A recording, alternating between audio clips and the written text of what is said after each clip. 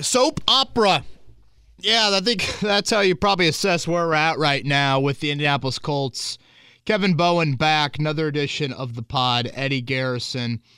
Eddie, welcome to the pod. You're officially, you've been... I've officially been initiated? Initiated. I was looking for the word there. Yes, you've been initiated into Kevin's Corner. We post, the pod lives for an hour or two, and then gargantuan news breaks. It's funny, there were probably some moments in the Monday pod you can go back and listen to where I'm kind of stuttering or there was like a pause, and yeah, I was starting to get a little bit of intel into the announcement that was officially made by Frank Reich at 1:45 yesterday. For those that missed the Monday pod, I do think there's a lot of relevant Frank Reich coaching-related stuff in there, so shamelessly, I will encourage you to listen to that, but I know some of you are probably like, that sounds miserable, so I do not want to go there. That's fine and well. The focus today will obviously be on Sam Ehlinger and Matt Ryan and that jarring decision that I think has merit. And I applaud the Colts, which it's kind of weird to applaud a mistake, but sometimes it's the first step in the grieving process of admittance, and some owner influence definitely behind that. Eddie Garrison, good Tuesday morning to you. This will be our second and final pod of the week. A ton to get to here. Again, Ehlinger, Ryan related, the draft. I guess we are looking at the draft, aren't we? The trade deadline is next Tuesday, and I want to talk about that on today's podcast as well. So this will be a nice meaty one here on this Tuesday morning. Should we talk about the decision? Yeah, I was in Kroger doing some grocery shopping with the girlfriend, and then my phone starts blowing up in my pocket, and I'm like, what the hell is going on? So then I look down, and I have 4 text messages, and then I was like, what's going on here? And they're like, well, see you, Matt Ryan, Ehlinger time, and I'm like, what's happening? So then I checked my Twitter feed. I was like, oh, there's Ian Rappaport. Oh, there's Kevin Bowen. Oh, there's Stephen Holder and Adam Schefter, all saying that Matt Ryan has been benched for Sam Ehlinger, and that the decision would have happened either way of the injury. So Just kind of want to start there, Kevin. Yeah, let's get a little background before we get into Ehlinger. Yesterday was, a public admittance driven by the owner that the Colts continue to fail at finding a competent short-term or long-term answer at the most important position in sports. I think to kind of summarize it and boil it down to one sentence, that's where you're at, Eddie. The Colts got here because, and it's always been odd to me that Chris Ballard sold Jim Irsay on this idea of shortcuts at quarterback, Band-Aid, stopgap, however you want to describe it. And for those that are unfamiliar with it, and to be fair, I'm a little unfamiliar with it, but Jim Irsay was the general manager of the Indianapolis Colts at one point. We obviously know him as the owner for now 25-some years. He was the GM before that. And if you look at that Colts era and his general manager days, the Colts had a slew of quarterbacks. I mean, it was the Cleveland Browns shirt of quarterbacks before Peyton Manning and into Andrew Luck. And so I always thought to myself over the last few years about Irsay signing off on this approach from Ballard. I'm like, man, doesn't that go against everything Irsay lived as GM? Mm-hmm. And he would know more so than anyone what it means to have a franchise quarterback, drafting one, building that person in your organization, growing, having him for the long term. So again, all of that was just a little bit weird to me. Ballard again felt like, we'll let other people develop the quarterback. We're not going to go through the young quarterback growing pains. We don't have time for that. And we'll create this awesome environment, and boom, we'll just plug and play different QBs over the years. It sounded good. He sold his owner on it, but it has not worked out. No playoff wins, no division titles, and now you're at a position where on October 24th, you have no definite short-term or long-term answer at QB. And again, that's the jarring part to me. And the numbers are obviously eye-popping, Eddie. And I know the stat was going around a lot on Twitter yesterday of the I take out the money that Andrew Luck was owed in 2018, or I guess 2019, and then I think Jim Irsay, I think it was like $30 million is what he ended up getting owed. If you take that out, it's $115 million that you've sent to your quarterback position over those years. A first-round pick for Wentz, a third-rounder for Wentz. It's looking like a third-rounder for Matt Ryan, or it is a third-rounder for Matt Ryan, I should say. And you've been, 7th, 8th, and I guess right now you're, like 9th in the AFC, something like that. So you've been just a middle-of-the-pack of AFC team. As far as the 2022 plan is concerned, and I know I've mentioned this on the pod before, but I just wanted to reiterate it. And Ballard has said on the record, we had no plan for quarterback this year. The plan was all about what other teams did, that the Colts would just insert themselves at some point in the offseason and that they would go with a quarterback. I know I got laughed at a lot for, hey, I don't really want to spend any resources on any of these QBs because I think they're all mediocre to bad. Let's sign a Marcus Mariota, draft a quarterback, and just play the drafted QB, and Mariota is your backup. And you bring him in on short yardage. Something like that. But basically, Mariota, Winston, Mitchell Trubisky, Andy Dalton. I'm sure there's other free agent quarterbacks from last offseason that I'm forgetting about. But Ballard told Frank Reich, evaluate them. Let me know your thoughts. Frank did that. Went back to Chris Ballard and said, they all stink. So Ballard said, okay, let's just wait for the last one. I think Trubisky might have been the first one that went to Pittsburgh. He's just like, screw it. If they don't matter, then let's just wait for the last one. And I think, if I'm not mistaken, I believe right before the Ryan trade happened, I thought there were some Winston Colts whispers kind of right around there. So I think they were waiting, okay, if we can't get any of these guys, we'll insert ourselves at the last moment and we'll see if we can, find one of them. Mm-hmm. Then the other plan, which obviously is what ended up happening, or I should say plan, I guess more of a hope, was Aaron Rodgers, Russell Wilson, Matt Ryan Deshaun Watson dominoes. Let those three big-name quarterbacks play out. We don't have a first-round pick, so we can't get involved seriously with any of those guys. But if they go to a team that has an established quarterback, then maybe that quarterback becomes expendable, and boom, something happens there. Didn't see it with Green Bay, of course, because Rodgers went back there. Russell Wilson goes from Seattle to Denver. Drew Lock just goes to Seattle, so nothing really happened there. Then the Deshaun Watson situation plays out. Matt Ryan, Baker Mayfield available. Boom, there is Matt Ryan. I thought it was very accurate by Frank Reich yesterday to point out the lack of support that they have failed to deliver with Matt Ryan. And I think it's Jim Irsay simply stepping in and saying, all right, I know a lot of this to people screams tank. I really think Jim Irsay believes that this can be an upgrade in the short term. Now, some might laugh at Jim Irsay for that comment, but I think Jim Irsay looks at it and says, this dude is turning the ball over unlike anybody else in the NFL right now. Mm-hmm. And he's a statue behind a broken offensive line. So can we find a quarterback that does not turn the ball over to that degree? And can we find a quarterback that can make some plays with his legs?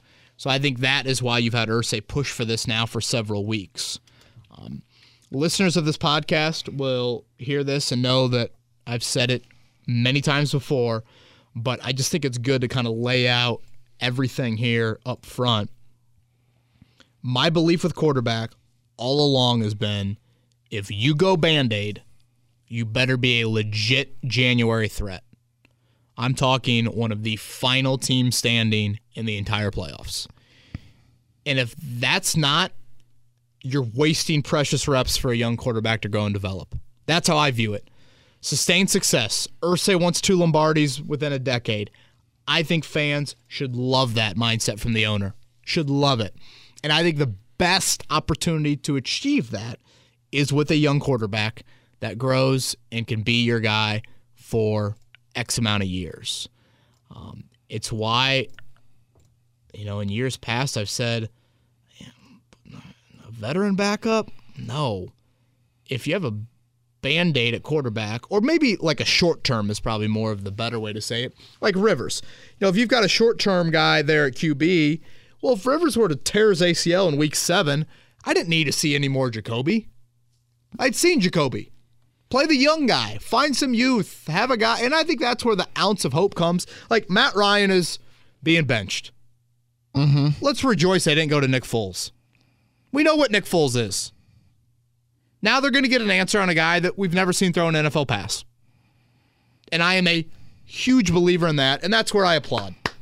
It's an ounce of hope. You guys know that my thoughts on Ehlinger, and I'm really curious to see Ehlinger because he took a stride in the preseason that I didn't think he had really inside of him. Now I'm curious to see it against NFL speed on a Sunday, etc. But now it is simply you are getting an answer on the most important position in sports with a young guy. And the franchise hasn't done that. The franchise has not done that in quite some time. So, again, Eddie, it is jarring that it's not Halloween and Matt Ryan has been benched. I can only imagine what, the Ryan family thinks of this. They're going to be like, what? We just bought a house on a beautiful golf course here in the Indianapolis suburbs, and this is what's happening? Is there merit behind the decision? Yes. The turnovers, for sure. Now, some of it, you didn't support Ryan. But this is the bed that you're going to live in for 2022. And you know what? I did this with the Pacers around the trade deadline last year. The Pacers waited too long, just like the Colts have waited too long. Mm-hmm. But at some point, you've got to admit that you are wrong and say it's time to move on. And for me, since Andrew Luck retired and shocked the world in late August 2019, this is the first podcast I've ever recorded where I've said to myself, here is some actions from the franchise that point towards the future of that position. I guess a little bit with Carson Wentz, but even then, you were grasping you had for to straws. have skepticism there, and you had to have wait, why did Philly say no? Why did Philly draft Jalen Hurts? All those things. Teams often wait too long, and I get it. We all want to believe in what we've done. We all want to support the belief and the actions that we've taken. That's human instinct. I mean, hell, if I get into a fight with my wife, I'm going to stand my ground. I'm going to believe in it. And finally admitting and saying that you're sorry is a big, big deal. And now here you are leading into the final 10 games of the season, and you're going to get a beautiful evaluation on Sam Ehlinger, and what a golden opportunity for him. So that's a little bit, I think, decision-wise behind it. Again, is Sam Ehlinger Tyrese Halliburton? No. And when you traded Sabonis for Halliburton, it was the first step, and you got immediate return that gave you hope. Ehlinger is not there, but when you know the answer is not working for you, you've got to move on.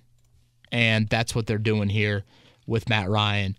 Again, heavy Jim Irsay influence. I think Chris Ballard and Frank Reich like a lot of what Sam Ehlinger brings, but this does not happen without the owner. And you know what? I'm sure, Eddie, it's a little bit of Frank Reich saying to himself, well, I was going to cuss, but Frank is not a cusser, saying to himself, shoot, I'm no dummy. Dadgummit. I'm no dummy. I know full well what the owner thinks of Ehlinger, and I know what the owner thought of Carson Wentz last season. I should probably side with the owner in this one. And I do think there is, and sure, does it bother you that maybe Irsay has to step in and the owner's got to meddle a little bit? Yeah, it's probably not great. I'm not too fed up with that. But I think the turnovers really frustrated Irsay from Ryan, and I think he's always had a little bit of crush on Sam Ehlinger. I could see that both ways. Now, I was doing some research, and a grade 2 separated shoulder is typically a 6 to 10 week recovery timetable. So the next part of this that I'm looking to is, do they put Matt Ryan on IR?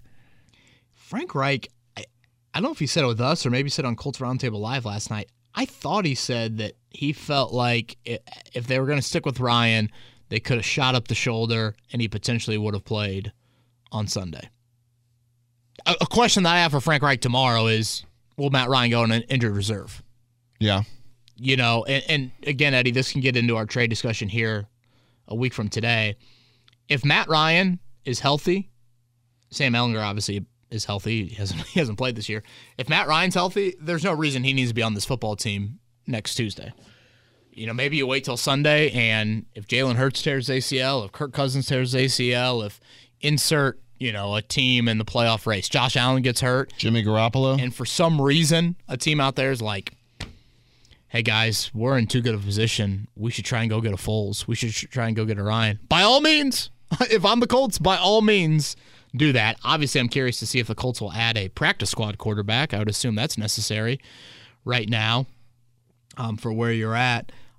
I did find it interesting, Eddie, that the Colts decided not to hide behind Matt Ryan's injury with this. Yeah, I know, right? Couldn't you have said Matt Ryan is hurt? We'll evaluate it this week. Sam's going to take the reps. We'll see how it plays out. Again, they could have put Ryan on IR. That's probably the most transparent thing they've done under this regime. Without question. And to me, that screams of more of Jim Irsay behind this. And I think you saw that in the press conference yesterday out of Frank Reich. Anything else decision-related before we get into Ehlinger? Other than Matt Ryan's, when you just look at the landscape of his career, only missing 3 games prior to this year. Now he's going to miss the final 10. I mean, he had been a true Iron Man, if you want to use that terminology. But other than that, that's kind of all I've got in terms of the decision aspect of this. I do think something that I want to make clear, and I think we have, but just in case you've missed it, this was not a decision that was based off of Matt Ryan's injury. I said on yesterday's podcast, I feel like I've noticed Matt Ryan either favoring things more or just a lack of velocity.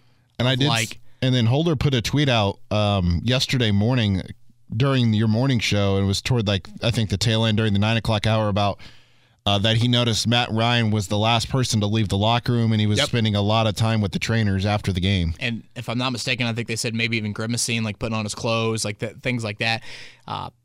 He's taking a ton of hits, and I felt like there were some throws on Sunday, Eddie, where I'm like, oh, just got to Paris Campbell in time. Yeah, you mentioned that, yeah. Gosh, Pittman, basket catching those balls. Some of those where I'm like, man, I'm noticing it a little bit more with that. So I think that covers everything behind the scenes. You guys know full well, and I've said it now for several weeks on the podcast, that the promotion of Sam Ehlinger to backup was, again, largely coming from the owner, and I think some of this is there. What does that say about Frank Reich? What does that say about Chris Ballard? Probably not great. Those are some bigger questions we can get into a little bit later in the pod and even on future pods, but yeah. What's kind of your first initial thoughts on Ehlinger taking over now for Matt Ryan? Well, obviously his greatest asset as a quarterback is the ability to do some things with his legs. Frank really pointed out yesterday, Sam can not only keep plays alive, but, I mean, Eddie, how many times, and I'm sure any team with a statute quarterback says this, how many times do you think a Colts fan has watched a game this season and been like, just run? There's been those little areas open for Matt Ryan on a 3rd and 3 to make a play. And he just doesn't because, again, that's not his game. Ehlinger can do that. We all saw it in the preseason. He did that a ton at Texas. Ehlinger's a stocky dude. He's 6'3", I bet he's listed at 220. He's well built, and he can still run. I mean, he's not Lamar Jackson. I think it's kind of funny they're playing Washington on Sunday. I was talking to somebody yesterday. I do think Taylor Heineke is a decent comparison for Ehlinger. I'm curious to see how much they tap into the run-pass option stuff. Mm-hmm. Obviously, that was missing without Matt Ryan. Sam Ehlinger should help you out big time there, and he simply should just make a defensive end stay at home for that second longer. Whereas that defensive end crashing immediately and making a play on Jonathan Taylor, Nyheim Hines, or Deion Jackson in the backfield, now that defensive end has got to think twice. Those are some areas where I think Ehlinger can really, really help you out. And, I heard this from some people yesterday. Sam Ehlinger is a pretty entertaining watch. So, Yeah. From the boring category, I don't think he's going to give that. Like, you kind of knew once that pocket started to collapse, the play was over with Ryan. I don't necessarily think you'll feel that with Ehlinger. That's the one thing I am interested in, though, is like the RPO is such a big part of today's NFL. Like, right. You look at Kansas City, they have made it a staple in everyone's playbook with the RPO, the quick slants, the drags over the middle. Now you're seeing it more in Miami with the speed they have in Jalen Waddle and Tyreek Hill. So that's something I'm interested in watching. And the second part of the Sam Ehlinger that you were talking about there, Kevin, was his mobility. Yeah, he's very mobile, but that was a lot of the plays he made in the preseason were out of the pocket and on the run, moving to his left and moving to his right. It's a really good point. Him getting out of the pocket, doing some things in the preseason. Yeah, you didn't see him make a ton of stuff, I think, from the pocket. Now, Reich is pretty bullish in thinking that he has taken a stride there. And I guess that gets into the second point. One of the biggest questions I've always had with Ehlinger is his ability down the field, which honestly is very reminiscent to Matt Ryan. I've always looked at arm strength as kind of a trait that it's really hard to develop once you get to the NFL. Mm-hmm. The Colts are very bullish in believing that Ehlinger has tapped into some of that from a Tom House decision and working with him. His motion has changed a little bit. I guess I noticed a little bit of it in the preseason. I don't know if I find myself making like baseball pitching mile per hour analogies way too often. But I don't know if he went from 84 to 94. But did he go from 84 to 88? That is something that I think I probably saw. I do think it's key that at times you can cover up a lack of arm strength or velocity. I think so often we focus on arm strength. I think velocity is probably something you should focus on a little bit more, how quickly the ball gets to a certain area. You can throw with anticipation, which can kind of make up for arm strength. If you're throwing that guy open, then you don't have to, write those checks that maybe your arm can't totally cash if you're waiting too long to throw. So that is a question that I have of when he left Texas, I think a big reason why he fell to the 6th round because he started at Texas for 4 years. One of the biggest questions for him was his arm strength. And I think people were like, that's not going to develop in the NFL. Why would I spend a 3rd rounder on him or a 4th rounder on him? Yeah. Has he improved there? And he and this is the high character guy in Ehlinger. He was very willing to do that, and you saw some differences. Now the question becomes, Eddie, he did it against guys that are probably XFL, AFL, CFL bound. Now you're doing it on a Sunday, and now teams are game planning against you. That is probably the biggest question now for Ehlinger is the Washington Commanders will have a very quick scouting report on Ehlinger, and to summarize it and totally dumb it down and totally simplify it, it'll say, we should probably watch out for his legs, and we should probably make him prove that he can throw the ball down the field. No preseason defense ever did that with Sam Ehlinger. So how does he react to that? A couple other things I'm curious about. He's thrown to a lot of new guys. Mm-hmm. Who is he really thrown to in this group? I guess maybe some of the tight ends, but, maybe a little bit of Pierce, but I think Nick Foles threw mostly to Pierce during camp. So it's different with Pittman and Mo Alley Cox. No one throws to Mo Alley Cox anyways right now. Joke for how limited he's been targeted here in recent weeks. But obviously, Matt Ryan built up a whole lot of offseason reps, preseason reps, regular season reps with these guys. That'll be new for Ehlinger. Are they on the same page? Do you see some of that stuff that's missing there? One thing that Frank Reich, I felt like always mentioned was Sam Ehlinger does a great job of finding simple well. From a processing standpoint, I don't think you're overly worried about it. Again, it's NFL game speed. It's a Sunday. It's a regular season game. That'll be different. But I don't think you're as worried about that as maybe you were with Jacob Eason, if you were going to throw him in the mix a couple years ago. And I get back to this question, which is related to Matt Ryan, Eddie. and I think Peyton Manning honestly said it last night. He says it a lot during the Manning casts when they're watching these quarterbacks play. And it's a frequent Manning, referencing kind of his core beliefs about playing quarterback. One of the most important jobs of the quarterback is get your offense out of bad plays. Realize that pre-snap, get them out of the bad play. If you realize it post-snap, don't make the bad play worse. We saw that way too often with Matt Ryan. Mm-hmm. We saw it Sunday.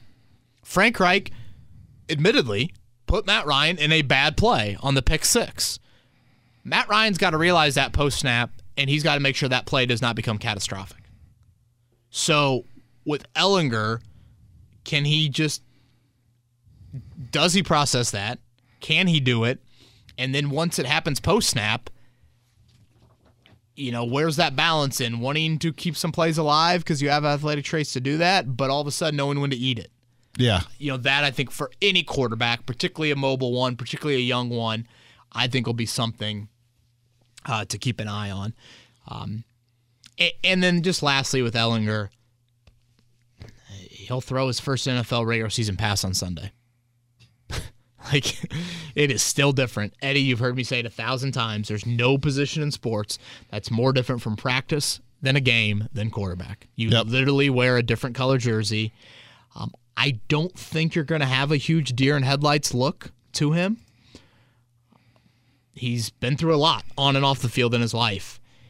But there still is that element of if you get to the fourth quarter on Sunday and the Colts are down 4 with 2 minutes and 30 seconds to go and Sam Ehlinger takes over at his own 25, how does he react? I think he's an easy guy to root for. The story is Hollywood-like. It's tragic, but it's Hollywood-like.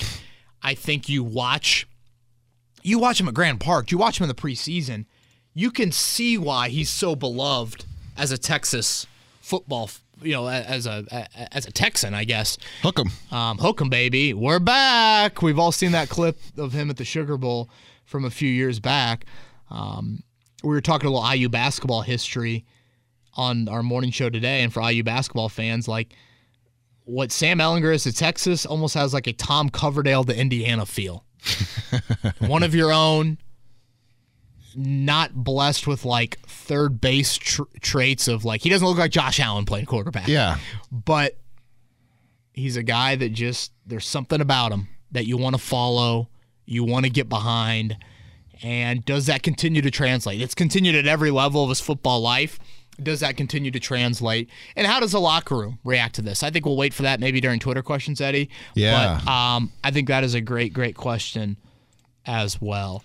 Anything Ehlinger front to get to before we get to a little trade deadline chatter? When I just try to think of quarterbacks around the league that are very similar to him or that he could potentially play like. Yeah, who'd you come up with? Taylor Heineke, right off the bat that you mentioned, and then Jalen Hurts for me. Yeah. Because Hurts, very similar, 6'1", 223. Ehlinger, 6'1", 222. Both 24 years old, both with question marks coming out of college, of course. Hurts coming from more predominant college teams in Alabama and in Oklahoma with Lincoln Riley and Nick Saban. Can Sam Ehlinger develop into what a kind of a player like Jalen Hurts is? Early on in Hurts' career and even some more today as well. He likes to run when he's in a situation where he doesn't feel comfortable. That is what Nick Sirianni has preached him. Only 2 interceptions this year, so he's taking care of the football. So can Sam Ehlinger kind of be like a Jalen Hurts, for a lack of a better example, in the NFL? Yeah, I would be very surprised by if Ehlinger just totally shits the bed and they lose 10 straight. I don't think it's that. There are elements to Ehlinger's game that I think he can be really steady and can kind of manage it pretty well. And again, keep some plays alive, keep some drives alive with his legs. The question for me just comes down to, it's just such a massive step. Insert your Neil Armstrong quote on the moon here, but it's just such a giant leap to now playing on an NFL Sunday. And more than anything, now this team is game planning for you. And whoever the defensive coordinator is for the Commanders has watched 40 Sam Ehlinger starts from Texas in the last 24 hours. And Bill Belichick will be game planning against him next week. You know, that's different. And Ehlinger's not faced that since his Texas days. Right. So what that looks like now is the biggest jump. But just to summarize everything, again, applaud. I'm applauding the admittance of a mistake, and I'm applauding that now the franchise is saying, we're not going to go to Nick Foles. We're going to go to Sam Ehlinger, and we're going to get an answer on a young QB. Because far too often, Eddie, and I get it's difficult, but I think far too often teams draft a quarterback, but you never really give them a chance. Mm-hmm. And sometimes those chances just don't arise, but sometimes they do arise, and yet the team is too afraid to even go there. They'd rather say, yeah, are one of those McCown brothers still available? You know, they choose to go safe. And I felt that way about Jacob Eason, about like, you know what, if you're going to draft the dude in the 4th round, what you say on draft day when you make that pick is, guys, at some point, we're going to have to throw Eason in there. And it might look really bad, but you never know until you truly throw him in there. Good or bad. You never know. Eddie, for 15 minutes last night, Bailey Zappi was having a statue next to Tom Brady outside Gillette Stadium. Yeah. And again, that's what you got to find out. You got to throw them into the fire. Monday Night Football, you got to see what exactly you have with these guys. And I know it's a little different with the Mac Jones situation and his health and all of that, but that's what the Colts are doing. And kudos to them for doing it. And in a weird way, Sam Ehlinger might be playing to save Frank Reich's job. Very well. Could be the case. It was quite the burden for him, but what an opportunity for Sam Ehlinger. 6th-round picks dream of this. Dream. You're in year 2, and a franchise that is 3-3-1 has given you 10 games. I mean, you've got Jonathan Taylor. Dream. Again, yes, you have Taylor, and obviously the support around him has got to prove themselves as well. But this is not Sam Ehlinger walking into a 3-10 football team that has 6 dudes on injured reserve that are all Pro Bowlers. So, what a beautiful chance, and I'm eager to see what happens.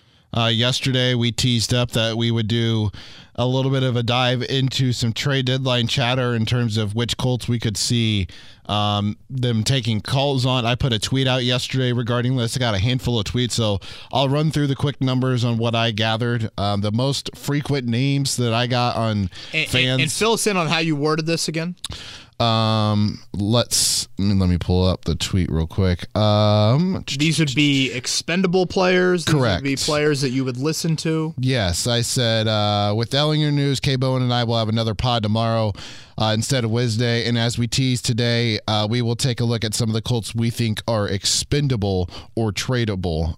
Drop 3 names on who you think could be on the move. That was the tweet that I put out. The 2 names that got the most attention, Ryan Kelly, I think I got like 5 or 6 tweets. Kelly was on 5 of them. Shaq Leonard was on 3 of them. Those were the 2 top names that I received on who fans would like to see moved at the trade deadline. Some other notable names, Unique Ngakoue, Nyheim Hines, Kenny Moore. One name that I thought was a little odd that stood out, Mo Alley Cox and Jonathan Taylor, obviously. It's really interesting. Eddie, next Tuesday, November 1st, will be the trade deadline. I think we know this, but the NFL is typically quiet around the trade deadline. The Colts' last in-season trade would be Trent Richardson. Probably just stop the pod there, but we know full well that this franchise, and again, it's kind of the norm around the league. You don't typically see a lot of trades. I realize it's difficult sometimes to plug and play. It's not tell the guy go play second base, and he plays second base pretty similar to how he played second base with the Tigers, or et cetera. I've always looked at the trade deadline as, okay, if you're going to buy, if you're going to be a buyer at the deadline, if you're going to do what San Francisco did with Christian McCaffrey, you've got to sit there and say to yourself, we feel like we are one piece away from being a Super Bowl team, and that this move is going to insert us into that conversation. Yeah. Obviously, the Colts do not fall into that boat. I don't look at them and think, boy, if they just trade a draft pick for a left tackle, boom, they're going to be there. Obviously, what left tackles are available that would fit that mold. I am firmly in the category of I think they should be a seller. And I realize when I say seller, I think it's kind of an eye-popping word to use, or eye-hearing word, or hearing word, however you would say it. I'm not acting like all of a sudden it's like, oh yeah, the Colts are going to absolutely, blow it all up and all the guys on the side of Lucas Oil Stadium are going to be gone. I do not envision that happening at all. But I would be listening to no one on this roster is untouchable. Let me start there. I'd be listening to anyone and everyone on my team. Some names that pop into my mind, Eddie. Again, Nick Foles and Matt Ryan. Health dependent with Matt Ryan. Other teams and their quarterback needs, definitely.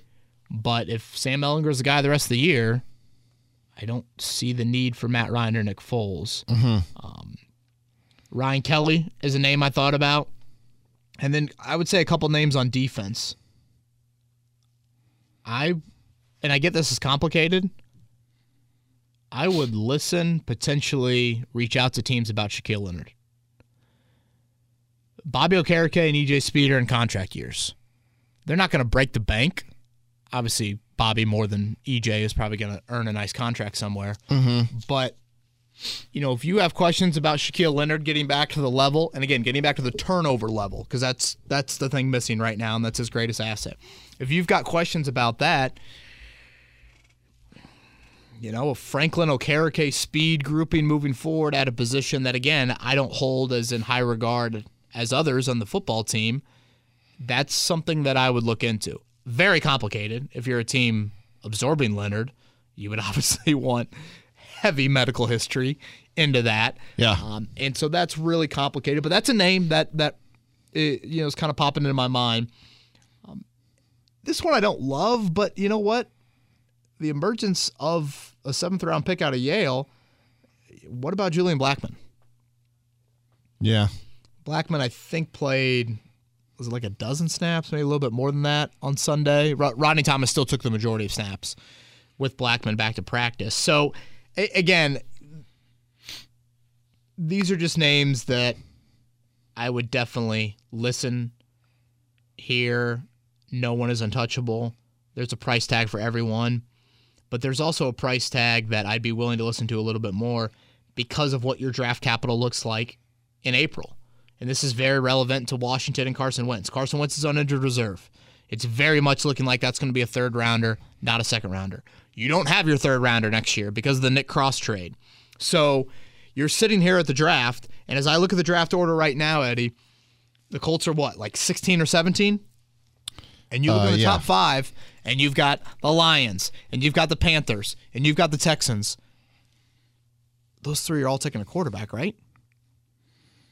So if you're trying to formulate a trade package, if you're trying to gauge where you need to move up in the draft, trying to get additional draft capital is massive. And more so than any other year, I would argue in the Ballard era, this trade deadline has got to be explored from more of a selling standpoint.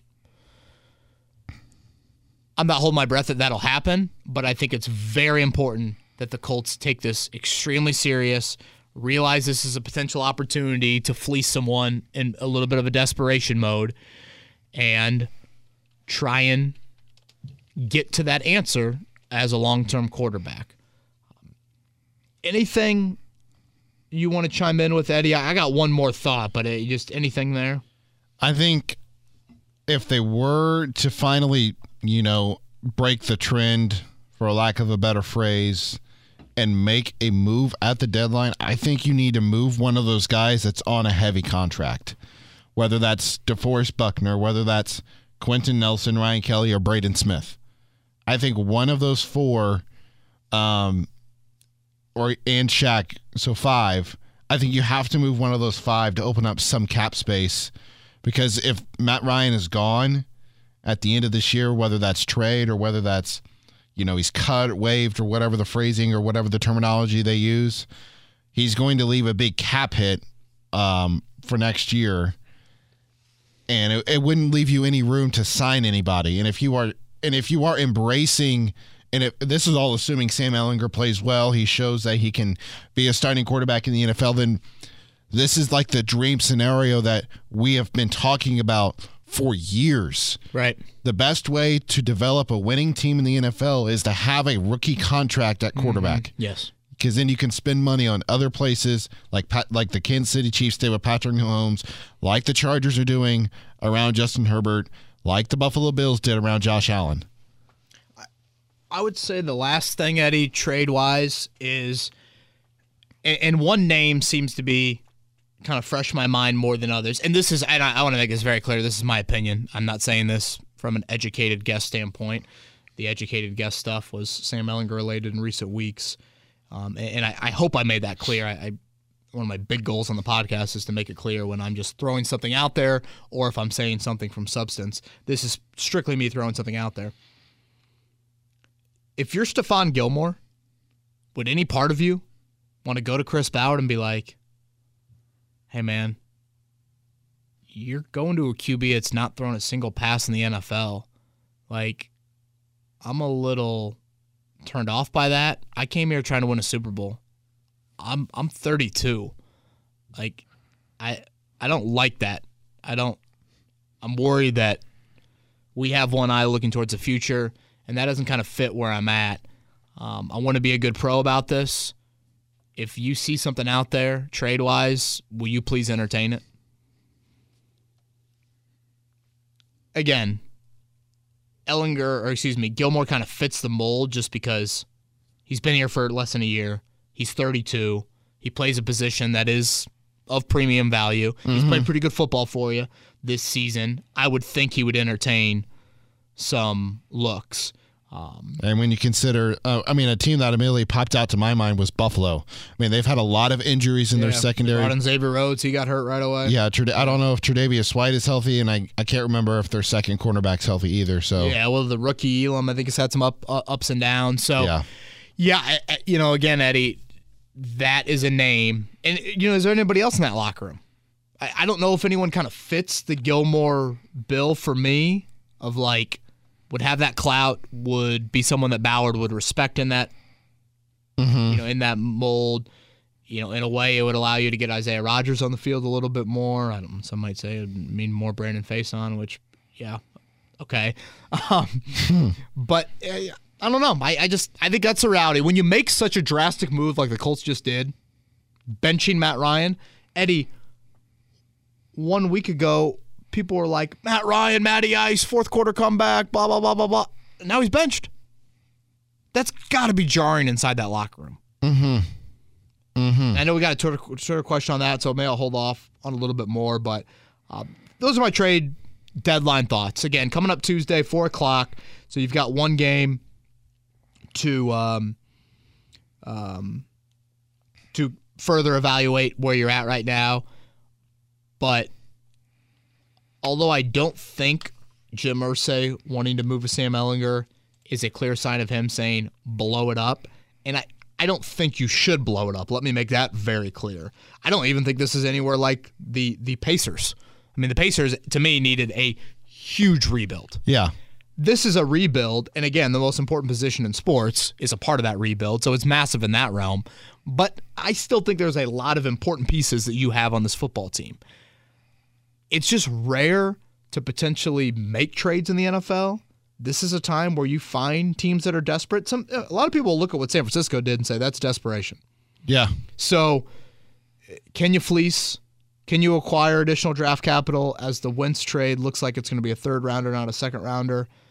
The fact that you look at the top 5 right now and you see Carolina and you see Houston and you see Detroit, I think it's an opportunity to potentially enter the room and go with something there. The interesting part to me with Carolina is Matt Corral hasn't played yet. Injured reserve, so I don't know how they view him in that regard. Wasn't that a pretty serious injury?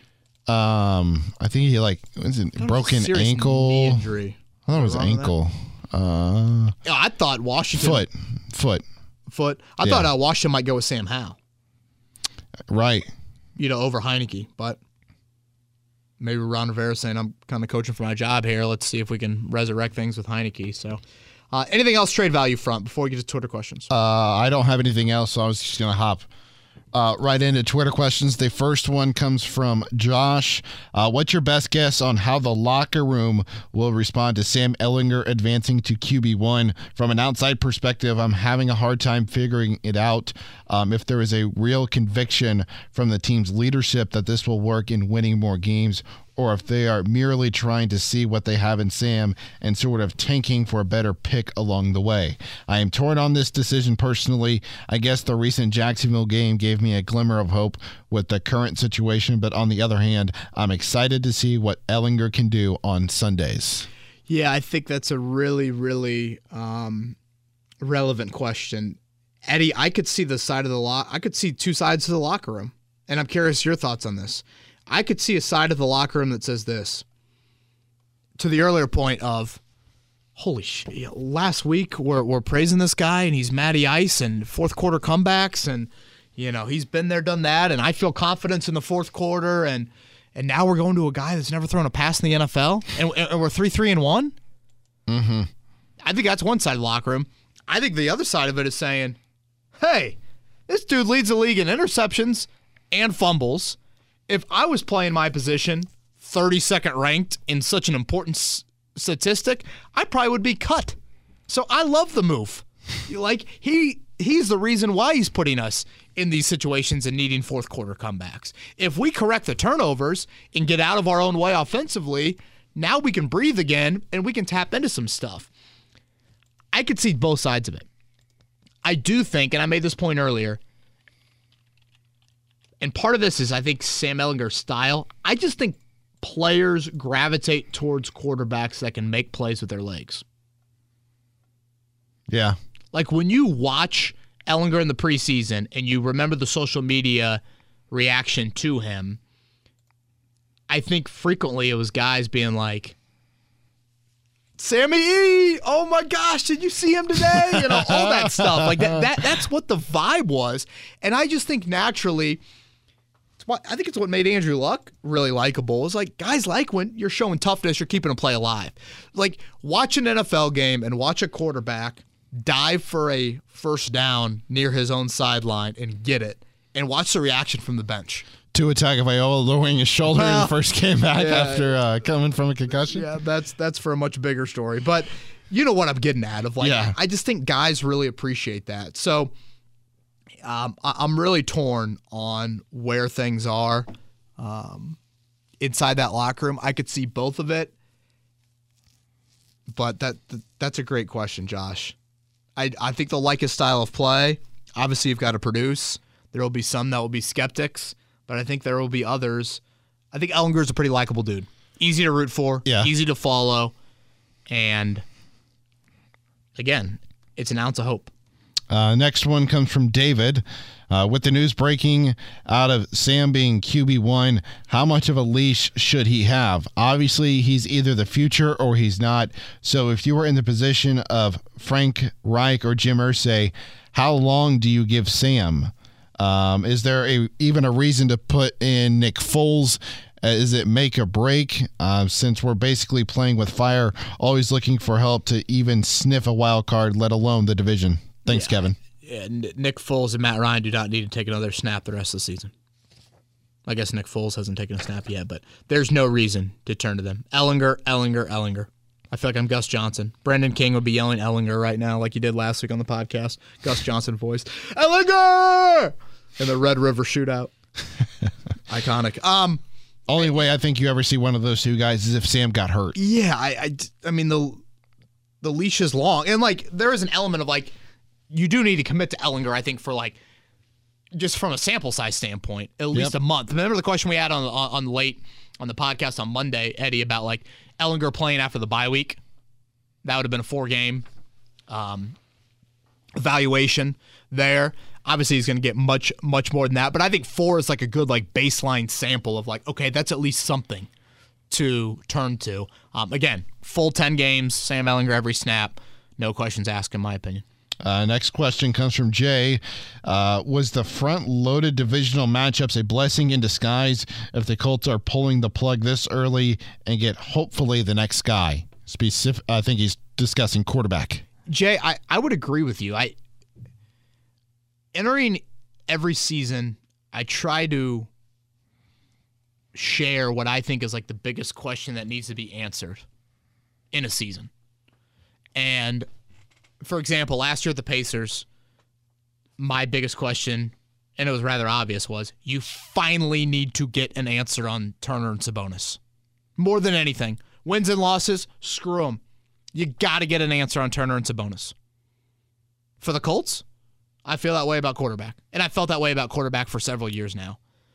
Like, the thing that I liked about last season was you made a decision on Carson Wentz. It was, I guess, a bad decision in that he's not your franchise quarterback, but at least you made that decision. That's where I'm at right now. It's you have got to answer the biggest question, who or what it needs to be at quarterback. So maybe it took the front-loaded divisional slate. Maybe that was kind of the extra venom that Irsay needed, et cetera, et cetera. It's a sour taste to live with, but if that gets you the answer, you'll look back on this in a few years and be fine with it. I'm going to put you on the spot. This one was sent in from Brett last night. It's not on our rundown for Twitter questions. He tweeted at us, and he said, "I'm sure I won't be the only one asking." And from the rundown, it looks like he is the only one asking this question. But what combination of personal or team stats would have to happen for the Colts to look at Sam Ehlinger as the long-term option going into the 2023 draft? Yeah, it's a really good question, Brett. Really good question. I want to make this very clear, Eddie. I'm not sure if there is anything outside of 22 touchdowns and no picks and a 9-1 record that would get me to say quarterback's off the board in next year's draft. Again, Ehlinger was taken in the 6th round for a reason. There are just some physical traits that I think he just lacks. And I'm a big believer in that you try and find the physical traits you can't necessarily teach and try to develop a little bit more of the behind-the-scenes stuff, more from the processing standpoint. So I think stats that you're obviously looking towards, though, that are key metrics, like yards per attempt and completion percentage are always two that I come back to. I would expect Ehlinger's completion percentage to be decent, to better than decent. The yards per attempt, I think, is the bigger one. Like Matt Ryan, for example, I've got the box score right here from Sunday, Eddie. 33 of 44. That's 75%. It's a really strong percentage. 5.5 yards per attempt. That is horrific. Yep. That is, I would venture to guess, one of the bottom. Matt Ryan's played, 200-some games in his NFL career? I'd be willing to bet that 5.5 yards per attempt is one of the bottom 20 games of his career. Like, that's awful. It's one of the worst games in a season you can have. And again, to reiterate, that was against the 32nd ranked pass defense, which only adds to it more. So I think those are some of the things that you're looking for out of Ehlinger. I think I'd be looking at some of the downfield throws. Does he take those chances, and does he hit on those chances? I think those are some things that you're looking for as well. As much as Matt Ryan had some issues, Eddie, Matt Ryan did a brilliant job of consistently giving Alec Pierce a chance on those deep balls. He gave him a chance. Like, Ehlinger's got to do that stuff. You've got to make sure you've got the right ball placement and the right first, I'm totally missing on the phrase I want to use. Hang time is what's popping in my head. Air underneath the ball, I guess, would be the proper way to say it. For Pierce to not have to touch, thank you. For Pierce not to have to break stride, those sorts of things. I think those are some of the things that I'd be looking for. And I don't want this to sound like a knock on Ehlinger. And 10 games is a big, big sample. But he would have to do absurd stuff for me to, again, totally eliminate quarterback off of it. Because in all likelihood, Eddie, you're going to be drafting the top half of round 1. Again, it's the golden opportunity to be in a position to where the trade-up is not as massive as it was last year, or I should say 2 years ago when you took Kwity Paye early in the 20s. And, I've said this all along. like a Justin Fields and a Jalen Hurts. Those are a couple names that I just keep on coming back to. If the Colts knew Fields would fall to where he fell, and then was there a disagreement, Reich Ballard internally wise on Hurts? I think it's a fair question to be asked. You can't continue to sit there and say, well, man, wasn't meant to be. No. You've got to go to that garage sale, and garage sale isn't the right way, but like, you got to go and find it. Eddie, as I take off my wedding ring, this is relevant. Eddie, from a wedding ring standpoint, yeah, there might come a point in time where you have to purchase one, and it's like you've got to go find the ring, not sit there and say, "Oh, I'll let the ring come to me," And I'm not like, you got to go get it. You can't sit here and be like, "Yeah, it's my birthday, and I know my birthday they do those fast food deals, so I think I'll just go with Steak and Shake today." Like on that deal. I love Steak and Shake, by the way. Nothing against it, but that was probably a really poor analogy, but I hope it makes sense. Like, when it's quarterback, you can't just sit there and think the guy's going to fall into your lap. You got to go get it. You also gave me some advice there, so I appreciate it. To your point about Matt Ryan, yards per completion this year, 9.9, lowest in his career. Gosh, was it really? What's the yards per attempt? Yards per attempt is third lowest in his career. Is two lower were 2009, 2010. Is it at 7 or not? 6.8. Yeah. Again, when Brissett was let go, I want to say it was 6.8 and like 59%. Obviously, a little bit better there from a percentage standpoint, but the yards per attempt is still weak. Great question, Brett. On to Mike. He says, so I know Frank called the Sam Ehlinger decision a collaborative decision, but in your opinion, how much of this is Jim Irsay? Matt Ryan hasn't been amazing, but I don't think he's been bad enough to deserve benching. Mike, I think it's pretty well said. Heavy Jim Irsay influence. Heavy. Yeah, I don't think this gets made if, insert your owner that takes more of a backseat is running the show here. I don't think Ehlinger would have been elevated a couple weeks ago either. And as I said earlier, I think it's Frank Reich reading the room. I don't know if it was Irsay coming right out being like, you're going to do this, and there's no questions asked, but I do think it's a bit of a, I'm no dummy. I know what my owner is thinking with this. And the Colts didn't support him, Ryan. And I think that's accurate of what Reich said yesterday. I had a buddy of mine text me earlier today, Eddie, of, I've let myself to think the what if with Ehlinger. Maybe.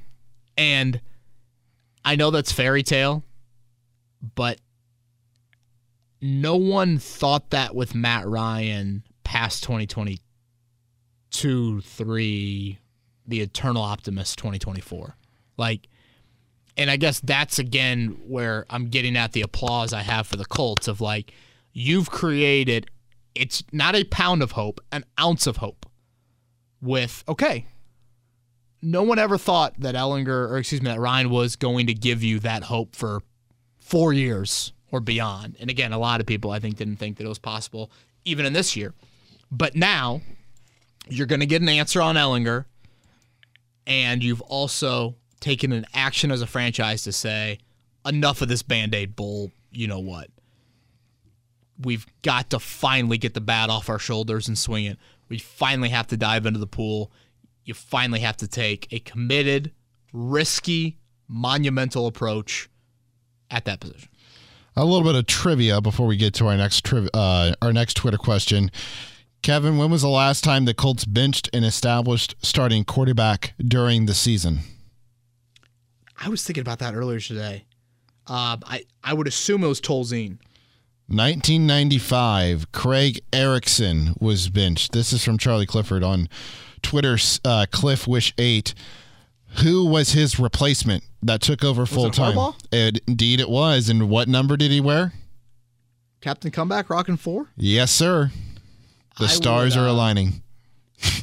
Yeah, I would. The only thing I would push back on is I think Tolzien did get benched after that season opener in 2017. Established starting quarterback. Established. There you go. That phrase would be accurate. Gosh, I still have just horrific memories from that game in LA with Tolzien. First pass of the season, pick 6. Yep, against the Rams. Yeah, I remember that. And Chuck Pagano called them the 49ers after the game. Not great. Sean McVay's first game as head coach. Yeah, that was the year. Was that Jared Goff's like ridiculous year or Todd Gurley's like monster year where they kind of like broke out? Gurley, 2017. Yeah. Maybe it was Goff. Patrick is the next Twitter question. Ryan's benching to be signals a warning shot across the bow of Frank Reich and Chris Ballard. If things continue to go sideways, which one would likely go first, or would they be paired? How likely is it to be a midseason firing if it sours? Yo, Patrick, I ended my story with yesterday, and I guess I should just pull it up, of 1075thefan.com. Thank you. Appreciate that.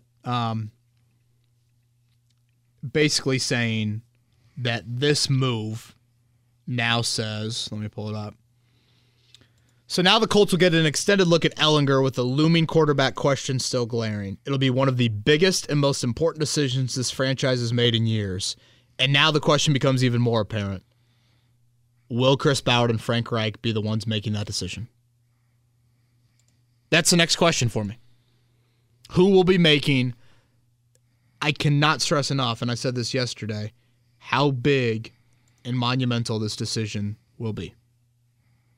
In franchise terms, it's bigger than just about anything you've had.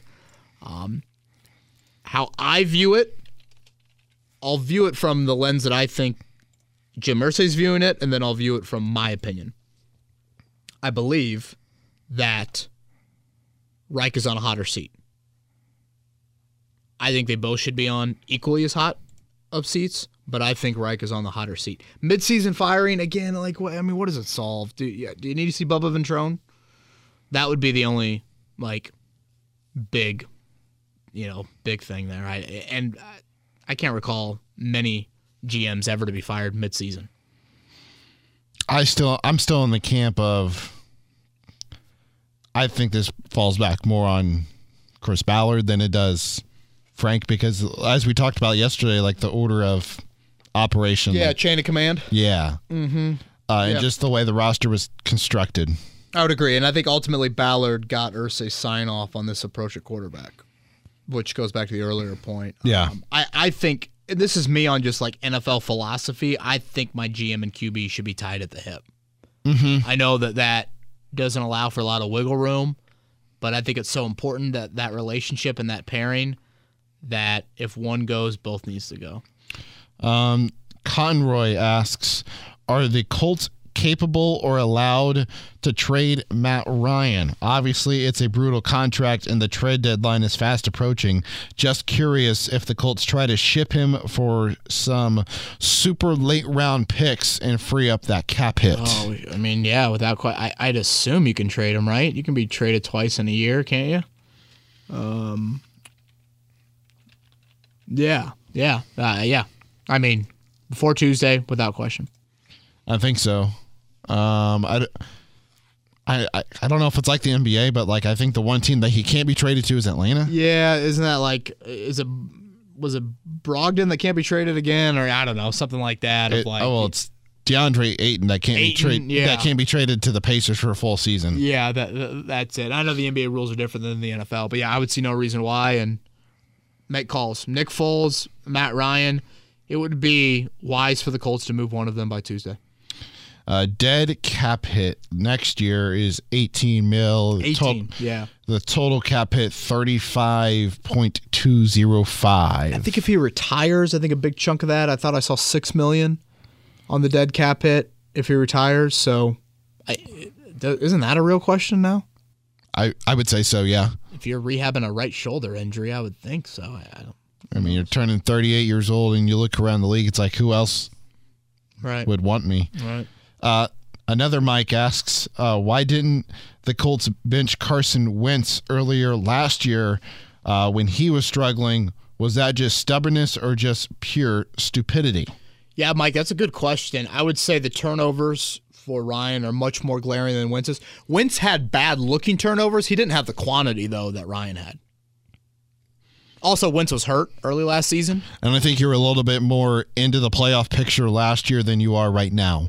Yeah, divisional trends have continued this season. Slow starts have continued this season. And inevitably, and this is not Carson Wentz's fault, hell, it's not Matt Ryan's fault, it looks worse when you go through it for a second year.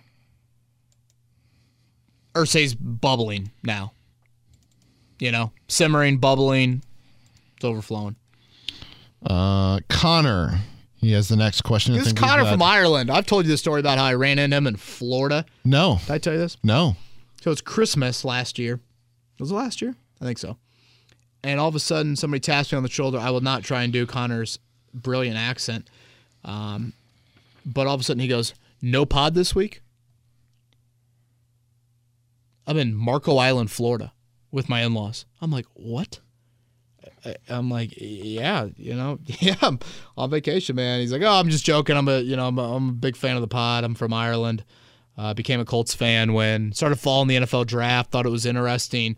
Really became a Colts fan in 2012 when they had the first pick. Connor, I believe, married, I think it's a Michigan grad, and that her family comes to Marco Island every other year for Christmas. It's a pretty good story. Connor from Ireland. Check your DMs, by the way. I just sent you a tweet. Oh boy! I want your initial thoughts on this once. That could be aggressive. I mean, it's nothing like earth shattering. Just okay. Oh wow! The specs on the Titans' new stadium were released today. Beautiful. It's like Allegiant and what's the Rams and Chargers place called? SoFi. Yeah. Gosh, I love that first picture. Yeah, Nashville's going to be getting a Super Bowl, right? Yeah, they can view the specs if Colts fans are curious by going to Teron Davenport's Twitter. What is his handle? T Davenport NFL, I think. Yeah, T Davenport _NFL. He's got 3 pictures up on the first renderings of the Titans' new stadium. 5 questions left. Back to Connor. Okay. Colts should have played it safe and not announced Ellinger as quarterback 1 until Matt Ryan is healthy. Announcing it now commits them to Sam for a while, regardless of his performance. Is this a tank announcement? If so, does the fact that the Colts probably won't have a second-round trade capital due to the Wentz injury factor into the timing? I mean, Connor, again, to be honest with you, I think Jim Irsay believes that this can be an upgrade in the short term. I think that combination with, I think Irsay just believes we weren't going anywhere with Ryan. The trend was on the wall. I am a little surprised they didn't wait till Wednesday. I mean, Eddie, from a competitive advantage standpoint, typically you see teams wait till Wednesday on this announcement. Again, they could have kind of saved Ryan. They could have said, yeah, he's not healthy to play. We'll evaluate things moving forward. Sam will take the reps this week. And that's where I think you have a lot of this Irsay influence. I understand why people would look at this and think straight up tanking. But I legitimately think that they believe that, given their offensive line and given the turnovers, that Ellinger can be an upgrade in the short term. And by they, I really mean Irsay. Seems pretty evident when you factor in all the comments that Frank Reich made after the game saying that Ryan's our guy and we have Matt Ryan. Yeah. Kevin, we have Matt Ryan. 24 hours later, benched. Tyler says, has the writing on the wall for this move been since Sam Ellinger was elevated to QB2? Yes. If we would have lost to Jacksonville last week, would Ellinger have started Sunday's game? Appreciate you, Kevin. What a crazy day. Yeah, amen to that, Tyler. Thank you. Yeah. I'm trying to think what it was, Eddie. I guess it would have been just before, right after the Denver game. I had heard that Jim Irsay wanted Ryan benched. So I think the initial elevation of Ellinger was to appease the owner, and then this was the final straw. Basically, Ryan had one more stinker, clunker of a game, and he had that on Sunday in Nashville, and there you go. It's why I committed so much time on it last week. Ellinger getting the promotion to back up. One thing on Ellinger, Eddie, that I wanted to sneak in before we wrap up. when you look at Sam Ehlinger's football life, and again, his personal life, tragic.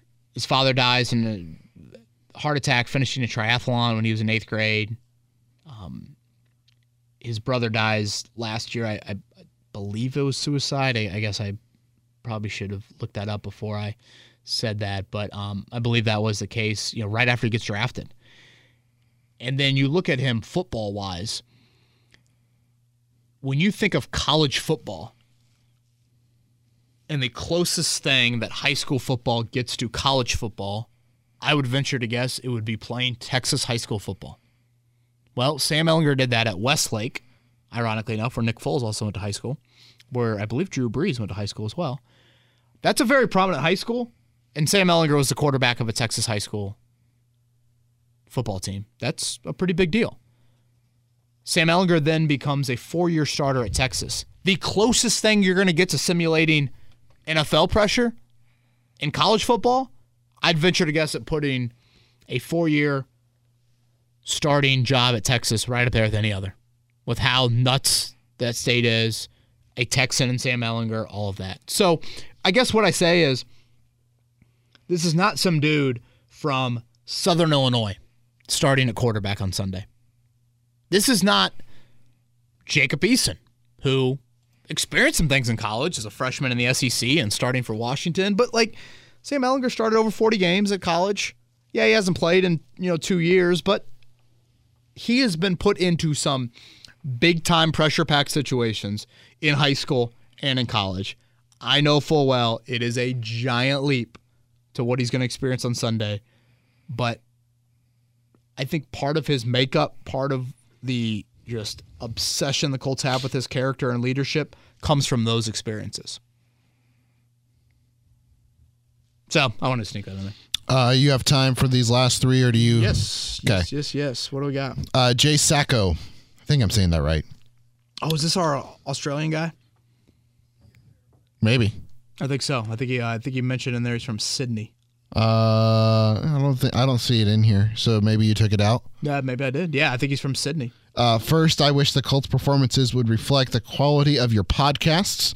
Have been looking forward to them as always every week. Thank you. Was just wondering why the Colts running game has been predominantly from the shotgun this season. Is it purely based on the offensive line struggles? I feel like in years past, we've had so much success with Jonathan Taylor or Marlon Mack when the quarterback is under center. Was wondering why we have completely gone away from that this season. Well, first, thank you for the kind words. I appreciate that. Yeah, that is interesting. It's something I probably need to look into a little bit more. Obviously, the Wisconsin days for Taylor, he was primarily from an under center situation. I do think, again, Eddie, I would think the presence of Sam Ehlinger should help the run game.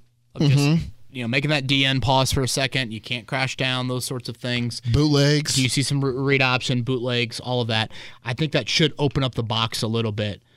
So I am eager to see how all that plays out. Steve, hi Kevin, big fan of the morning show and the podcast. Thank you, Steve. Can you speak to if the offensive line injuries are a factor this season, or are any injuries not being brought to light? Who is the current offensive line coach, and will this person be the first to let go? His name is Chris Strasser. Do you think he is the first that is gone, Kevin? Boy, I mean, at this point, nothing on that front. I guess if there is a change there, if there is continued issues there, I do think that's a name to keep an eye on. Who's hurt? No one, I really think, on the injury report. I mean, Kelly missed with I guess a couple days with a hip, and Mitch, what was that, the Denver game where he missed the second half? Nelson has been on there, but it's been full. I don't think Braden Smith's been on there. Same thing with Matt Pryor. Dennis Kelly, I guess, same thing there. I think I mentioned it a little bit ago, or a few pods ago, I should say. Eddie, I just think it's the wear and tear of injuries starting to add up. And in particular, it's Kelly.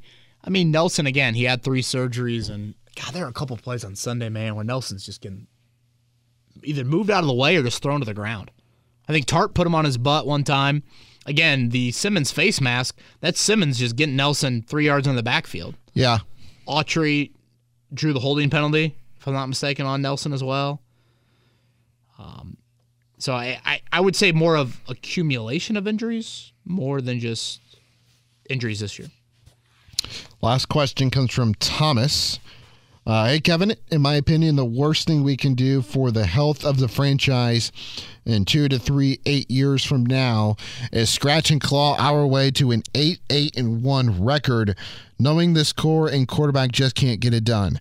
When do you hit the switch and play Ehlinger? Well, that question has been answered. He's not saying that they should tank necessarily, but they've got to get the quarterback of the future in this coming draft, and picking at 18-ish just doesn't help. Eddie, I mentioned this before. There are different types of fans. That's the beauty of fandom. There's totally different types of fans. Yes. And there is a section of the fan base that looks forward to going to Colts games every single week, and all they care about is seeing a win or loss. Live totally in the short term, win at all costs. Don't care about long-term future. I want to see my team win. I don't want to see them lose. And I get that. Then you probably have others that will say, I'll take a step back for potentially future benefit or future hope in this case, which is probably where you're at right now. So again, I really, really understand both sides of it and realize that there's people on both of that. So, Thomas, to your point, and again, I think I've shared this on the podcast, I probably side with more of a one eye towards the future with that. We had a caller call into the show today, Eddie, and say, what the Colts are doing is a heist. He's a season ticket member. Mm-hmm. It's a financial heist in doing what they're doing. There are some people that I think are in that boat, but I feel like I've heard a decent amount of others that are saying, I'm really looking forward to Sunday. Like, some people are saying, I watched a boring offensive product with Matt Ryan not get much success. Now I'm watching a different style quarterback under center. Can't be as boring there. And it is a chance to potentially tap into the future. So I think, again, it's kind of both sides of it with that one. A couple things for me. Did you see the comment that Michael Pittman Jr.'s dad left on somebody's post on Instagram? It was on Twitter yesterday. No, I did not. This sounds juicy. This sounds like high school football drama. He said he added the guy who added him, it looks like. He says, Junior loves playing for Indy and loves the fans. I don't think he's ever leaving. I appreciate those words about Junior as well. Thank you. No. Well, that wasn't drama-filled. That sounds pleasant, right? Right. Yeah. I think questions about a quote, right, that Pittman had post-game. Yeah, maybe. Yeah. And then the final thing, in order of business, since we're not doing another pod this week, you have to make the Tuesday prediction for Sunday. Gosh, I don't love it. I really like Washington's defensive line. Colts Commanders. Yeah, I like Washington's D-line. 425. 425. 2019 Commanders. Ooh. I think Jonathan Allen, Montez Sweat, Deron Payne's a pretty good trio. It doesn't sound like Chase Young will be back just yet. Return to practice, but not back just yet. And I think they still have enough weapons. I really like Heineke's moxie. I've kind of been a Heineke guy.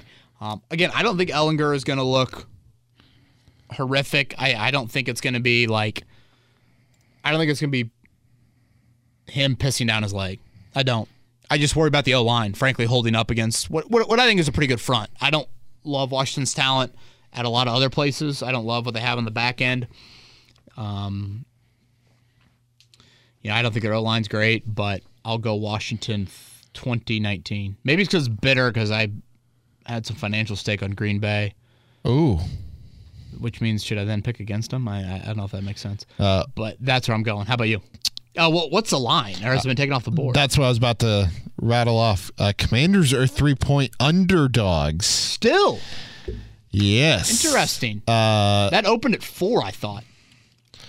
Yeah. According to Caesars, Colts are 3-point favorites. Gosh, it shows you how much people thought of Matt Ryan. Total 40.